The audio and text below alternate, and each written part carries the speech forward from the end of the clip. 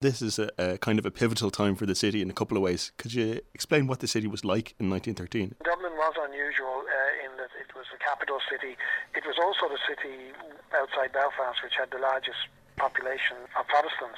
If you take the county as well, there were over 90,000 Protestants in Dublin city and county at the time. So they're a very significant group, and it's significant at the top of society. And Protestant population in Dublin was a bit of an inverted pyramid, that it was the unskilled workers who were the smallest group within the Protestant community. In fact, the only occupational group in Dublin, lower income group in Dublin where Protestant predominated, was the British Army. The city was unusual. It was in many ways a British city. British musical culture, for example, was very strong in Dublin. There were a lot more theatres in Dublin than there were in Belfast or other provincial cities, even though Belfast was a much bigger city than Dublin. And in fact, Dublin was in many ways like Liverpool. It was not by any means cosmopolitan.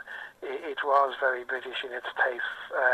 And that in turn sort of provoked intense antagonism across a broad spectrum of people, ranging from members of the Irish Republican Brotherhood and the Irish Volunteers, who were formed late in 1913, to the Catholic Church, to Murphy. All of these people saw socialism as another manifestation of, or most of them saw socialism as another manifestation of Anglo-Saxon materialism, which was destroying Gaelic civilization as they understood it. The city hadn't changed that much since the Act of Union in terms of population, except that it had been a downhill story. If you look at most British provincial cities, the 19th century was a great epoch when they built a lot of their great architecture and that the same would apply to Belfast, and City Hall there is a monument to that. But if you look at Dublin, it was a period of decline, and most of the great buildings in Dublin date from the 18th century or the very early 19th century. Now the city had expanded under the 1898 Act to include some of the more prosperous townships on the north side, such as Drumcondra and Clontarf, Glasnevin. But the really rich areas, if you like, such as Dunleary or Kingstown as it was known then, and Rathmines, were still outside the city. And a big problem that resulted from that was that the revenue of the city declined along with the economic activity, but the social problems multiplied. So you had a corporation in Dublin which never had the resources to properly service the city's needs. And by 1913, one of the big problems with that was the appalling housing situation, where you had a third of the population living in really appalling conditions. And that was to be a big issue in the 1913 lockout.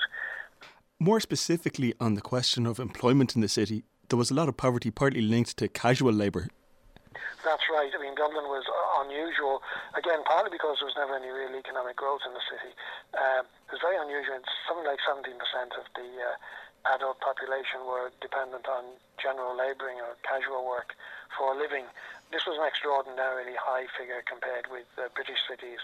And it meant that you had this permanent reservoir of unemployed or underemployed labour that employers were able to exploit fairly ruthlessly. And if you look at the figures, pay rates in Dublin fell below about 25% of the going rate in places like Liverpool and Manchester.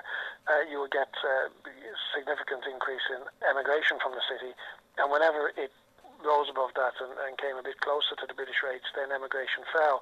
But roughly, rates of pay in Dublin were about three quarters what they were in Britain, and they were aggravated, as you say, by the lack of security of employment. And that problem made it almost impossible for general unions to develop in Ireland.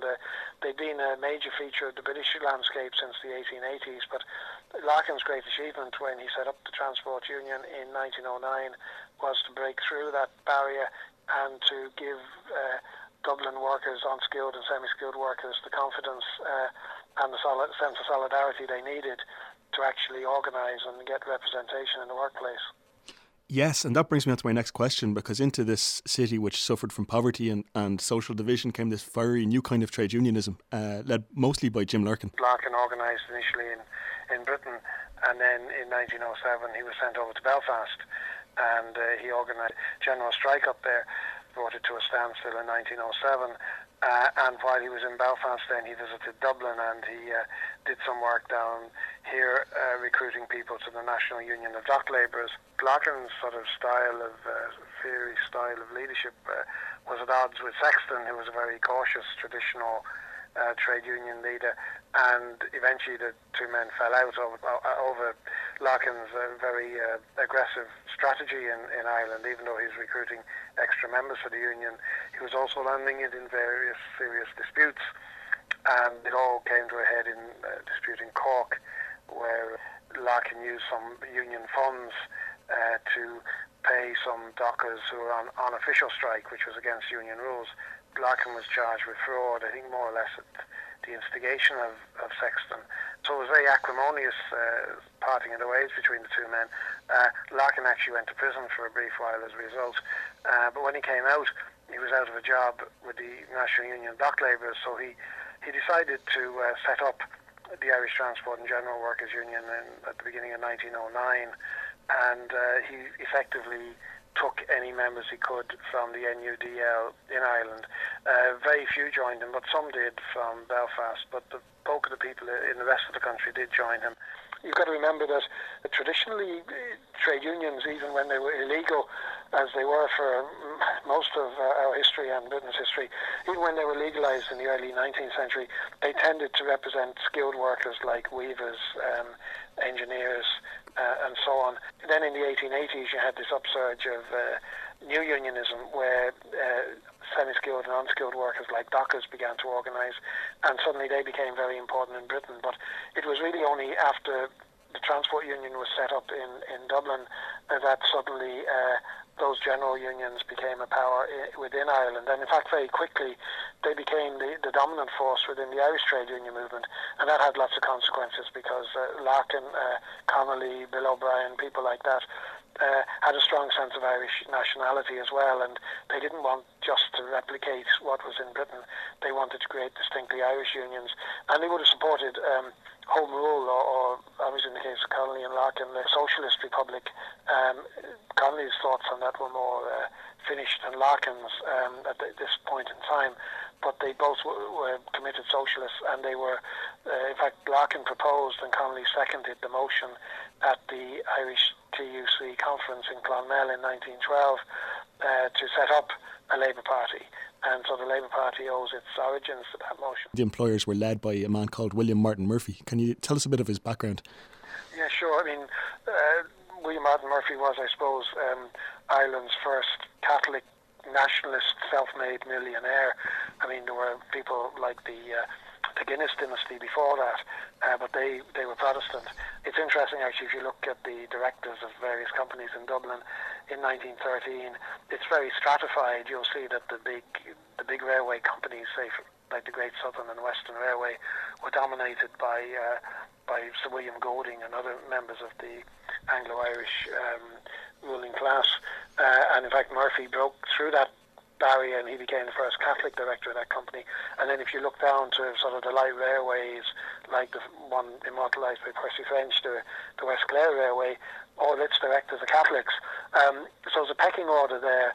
And in Dublin you would have had that as well to some extent. But I suppose Murphy's great achievement, well, first of all, he established himself as an accepted member of the ruling class within the employer population of the city. He became the first Catholic president of the Dublin Chamber of Commerce. And his great achievement in 1913 was to convince employers. Larkin had a run of victories in the first half of that year, winning very big increases for his members using sympathetic strike tactics. But he convinced the employers that this tactic could be turned against them with the sympathetic strike by employers, which would take the form of a lockout.